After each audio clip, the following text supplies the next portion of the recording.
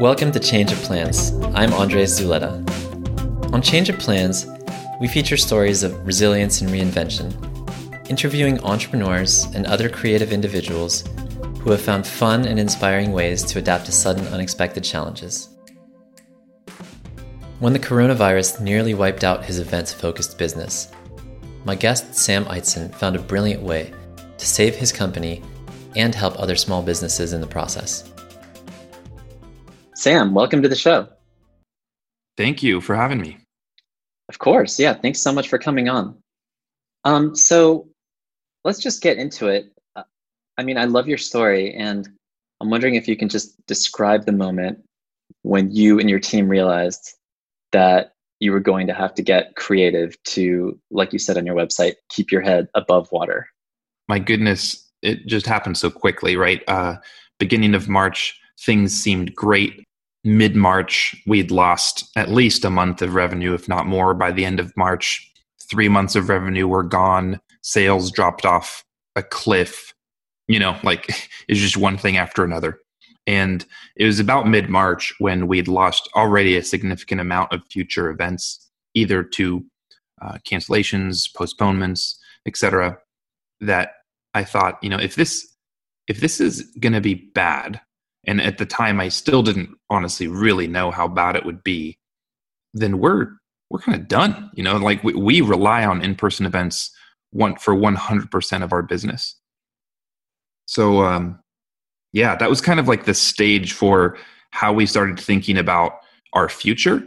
We realized, I guess I didn't want to sit around and wait to be surprised by the fact that all events would be canceled. And sure enough, in a matter of days, government restrictions essentially wiped out all events. And so, there were no choices as to whether you could have your event or not and what you would do to limit the spread or focus on hygiene. It was that, no, you were not allowed to gather in more than 50 or 10, etc. Was there a moment when, all of a sudden you and your team had kind of a specific realization that we need to do something else? There was a specific moment when, for whatever reason, I could not sleep. I think this was around March 12th. I couldn't sleep, so I got up and I decided that I would not go to bed until I'd written out 50 different pivot ideas or new ideas that we could pursue. Some of them were really stupid. Some of them were, good. One of them stuck and worked. But I imagine it was around that time that there was just so much intensity that clearly I had trouble sleeping. And so I stayed up that night until about 2 a.m. and we narrowed that list of 50 down to 18. And then a couple days later, my brother is my co-founder, picked one. And that one was Keep Your City Smiling. And I remember announcing to the team that our pivot was going to be a gift box care package type company. We were going to call it Keep Your City Smiling. We were going to start with the Seattle box. And that day, that was March 16th. It was a Monday. That's kind of an amazing story, staying up all night. What do you think? What kind of mindset did you have that led you there? Yeah, I don't know how I came up with the 50 number. I guess it felt kind of daunting.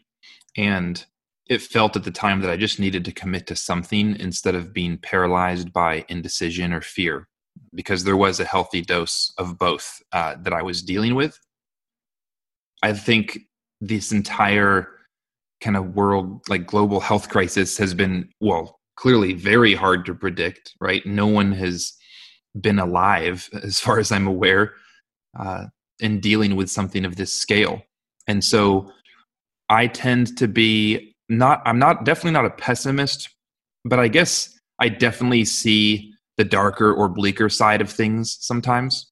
And in this particular context, that's helped me a little bit. Never really plan for the best, but always assuming the worst and planning around it.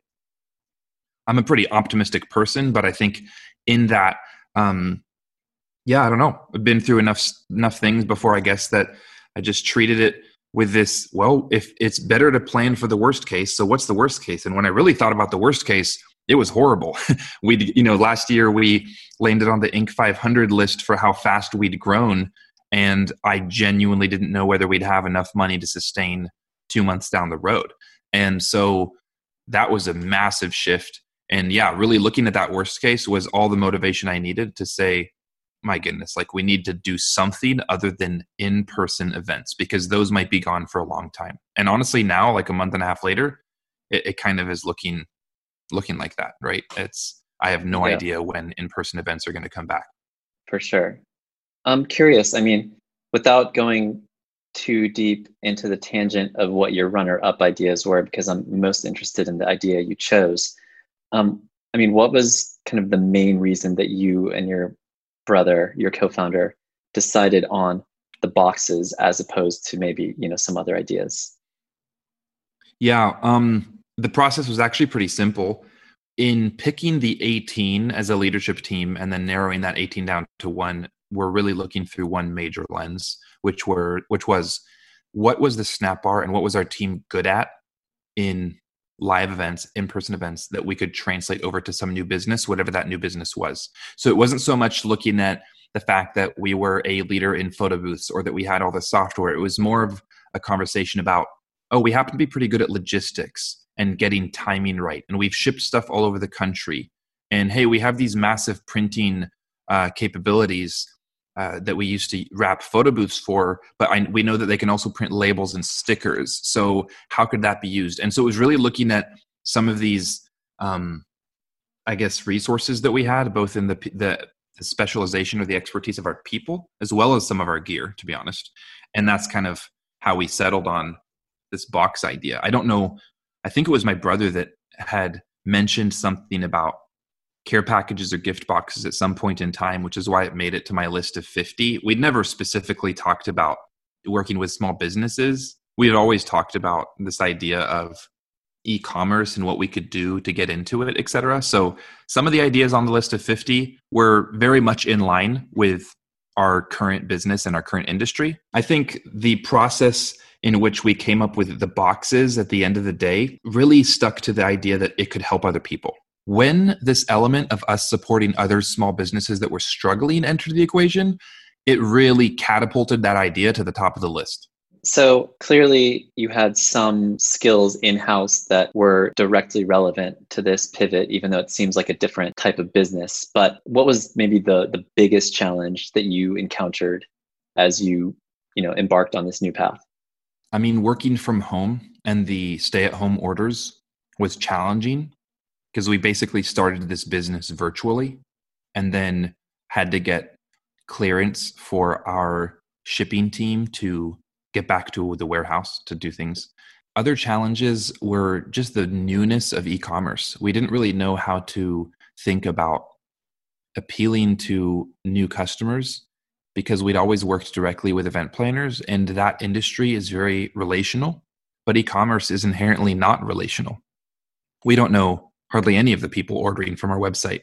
And so getting used to that sales process, I guess, and what we need to do on our website to convince someone that we're a legitimate business, that this is not like supporting a charity because it's not charity work, but expressing or telling the story about how and why this is happening and what we did. That was more challenging because normally we'd get on the phone with an event planner, chat about their goals, ask about how we could create their vision of what they wanted in a photo or video experience and, sign on the dotted line. And it's a lot more of a handheld sales and kind of planning experience, if that makes sense. So that's been a big piece to get used to. How did you initially, what was your marketing strategy? Because like you said, it's a totally different type of business. So how have you, gotten this in front of enough people to, I guess, impact your bottom line?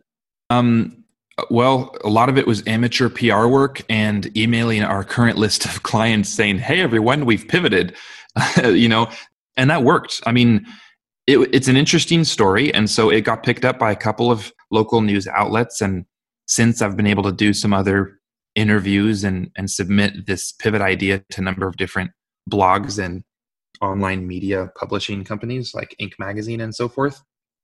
So that's really cool that the fact that we were quick about it and that it's timely, I think helps us for sure. Two, our email list was really strong and we did have great relationships with so many event planners. And so there is an element of the Keep Your City Smiling idea that allows us to continue to work with corporations who were our primary client pre-COVID in that sense. So, for example, when we went to work with Microsoft back in the day, we'd email our Microsoft partners or they would email us. And so we did that again, except this time we said, hey, Microsoft, I know your team is remote. Granted, this is a paraphrase of whatever emails actually got sent. Would you be interested in trying to set up like a care package for all of these remote team members? And we've actually booked quite a number of Microsoft boxes as a result. And so because a lot of our clients are in the tech community and a lot of those teams are working out of their homes, care packages are a great corporate idea right now in terms of taking care of your people. So that was really helpful as well. And those are really the only two things. Now, I think as of a week ago, we started social ads to try to share this idea with the world in that sense. But those are the two original ways that we got the word out. I'm curious, when you brought this idea to your team, what was the reaction? And then how have people's roles shifted to support this new effort? Thankfully, the reaction was incredible. And I credit that to the fact that things looked so bleak in the world of events. If we had seen our revenue drop by 30%, and then my brother and I come to the team and say, hey, this is crazy, like revenue just dropped 30%, we're going to pivot, I think there'd be a lot more concern. Being like, hey guys, like, come on, 30%, we can work around this, let's cut expenses, et cetera, et cetera. But it was really black and white for us. There was nothing on the event side. And so anything that we all thought, we could kind of do this. And then again, this added layer of also not only could we do this, but we can help other small businesses that are struggling. It was, in one sense, it was unanimous, right? Like everyone got into kind of high gear to push this because we launched the idea on March 19th. We told the team on March 16th. So within 3.5 days, we built the entire system and website and got started. So we could not have done it without absolute buy-in. And people absolutely reinvented themselves in that process, a very short amount of time. Our photo booth support team became our sourcing team, the team that was shipping our selfie stands and products around the country. We're now packing and shipping boxes around the country. Our events managers became customer service reps in that sense, and handling larger custom corporate orders. Yeah, everyone has, in one sense, had kind of a new role through this process. So how have you had to adjust, or have you had to adjust how you measure success in this new endeavor compared to, what you normally have done? I've been sharing with the team this idea that for us right now, survival is a win, right? Survival is success. And right now, the Snap Bar and Keep Your City Smiling are very much intertwined. And I don't know if that'll be the case forever. It could be that we try to split the companies out and really kind of hone in on the fact that they're two very different businesses. But it has allowed us to keep our entire team when I know multiple event companies that have shut their doors permanently, and even more event companies that have had to lay off their entire staff. So for us, survival is success right now. We want to make it through to the day when in-person events are able to start again. We know that it's not going to start fast, but we do believe there's a day where those events will come back. Human interaction is just so important. It's like a marathon, right? That's what we're in. We're used to sprinting, and we're used to measuring everything by like the best time and the best month in sales and hitting revenue targets, et cetera, and expansion targets. And now our goal is to make it to the finish line, if I can use that analogy. Related to that, with so much uncertainty these days, how do you think about and make projections into the future? It's pretty hard. Right now, we're trying to take it a week at a time and make decisions. It's not to say that everyone's jobs are on the line and every week we're making new decisions, but we really are having pretty serious conversations as to like, okay, how did we do this week in sales, and how many event requests for virtual booths have we actually gotten, and how many corporate orders are still in the pipeline? Because the popularity and I guess the initial PR buzz of this idea was incredibly encouraging, but at a certain point in time that all dies, right? The life cycle of news pushes those articles to the very bottom of the page, if not off the page. And so that's why we've had to start, with social advertising, which costs money, and we've been trying to not spend money. So there's, I don't know, forecasting is like the thing that gives me not, I guess I wouldn't say anxiety, but I have a lot of questions around that right now, and just what we can predict for the future, because so far, and I'm thankful that we pivoted, but I didn't think that it would even continue to be this bad, right? So I've been wrong basically through this whole thought process. Thankfully, Keep Your City Smiling has gone really right, but I was hoping that events would come back this summer, and we've had 2 of our largest clients say that they're not going to be doing large events until next summer. So yeah, it's definitely been changing very quickly. I mean, I can relate to that, and I think a lot of people can relate to having tried to, wrap our heads around how long all of this would go on, and just constantly finding that predictions were not turning out to be quite accurate. And Right. I've spoken with a lot of people who have essentially given up on trying to make projections beyond, a week or a month out. What advice would you give to solopreneurs or entrepreneurs, small and medium-sized businesses who are just struggling and feeling stuck? Yeah, I mean, one, it's just to have that resilience and strength of mind to not give up. You have to make hard decisions, and I think a lot of people have been forced to make hard decisions. But just because hard decisions need to be made and things might never look the same doesn't mean it's over. Some fantastic companies have been born in really tough times. And typically after really tough times, economies experience some of the best times. So just remembering that there's light at the end of the tunnel is important. And if everything is stripped away from your business, okay, well, reinvent yourself for the next business, right? I mean, that's easier said than done. I get it. And I agree.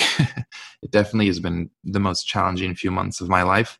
But yeah, I think the biggest thing is like, don't not make it to the finish line. So don't give up and just exit the race. I think right now that analogy really does need to be embodied. That it is a marathon, and it's not even a timed trial. It's just the success is getting to the other side. And so that's what I would say, is just keep working at it. I realize we're really lucky and fortunate to have landed on a good pivot idea on our first try. I've pivoted businesses before, and I've started businesses before, and a lot of them have failed and not gone anywhere. So it's definitely not because of my genius or anything like that it just worked.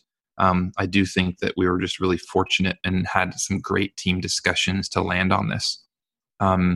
So if pivots, so that's what I'd say is like, don't give up. And then also don't assume that idea number 1 has to stick. You've just really got to have this, I think, mentality of not giving up and trying for idea number 2 and number 3 and number 4, just like you would starting a brand new business in a great environment or a great economy, right? Sometimes the idea just doesn't stick, and it doesn't mean that you're not going to make it. It just means you might have to change courses. Absolutely. Thank you so much for sharing your story. I love what you guys are doing. How can listeners support everything that you guys are doing?